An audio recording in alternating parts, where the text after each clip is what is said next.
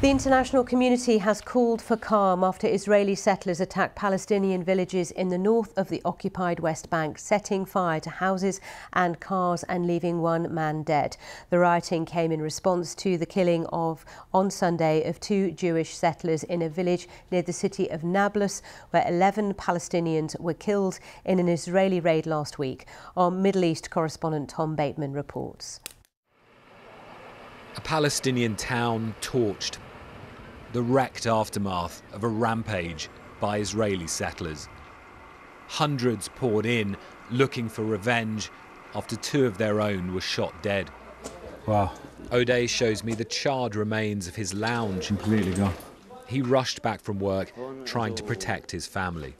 The worst thing is what the kids experience, the terror and panic they felt.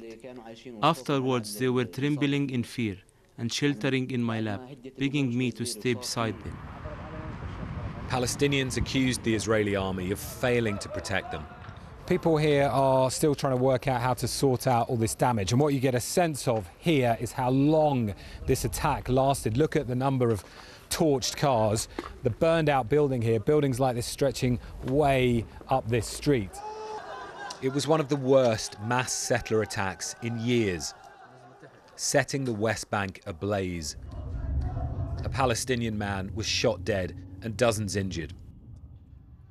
It began after settlers pledged to take revenge for the killing earlier of two Jewish settlers, brothers shot dead by a Palestinian gunman in the town. Today, Israel's far-right police minister toured a settlement outpost. Rights groups draw a link between the ultra-nationalists now in government and growing settler attacks. He told people not to take the law into their own hands, but called for the force of the state. The enemy must be crushed.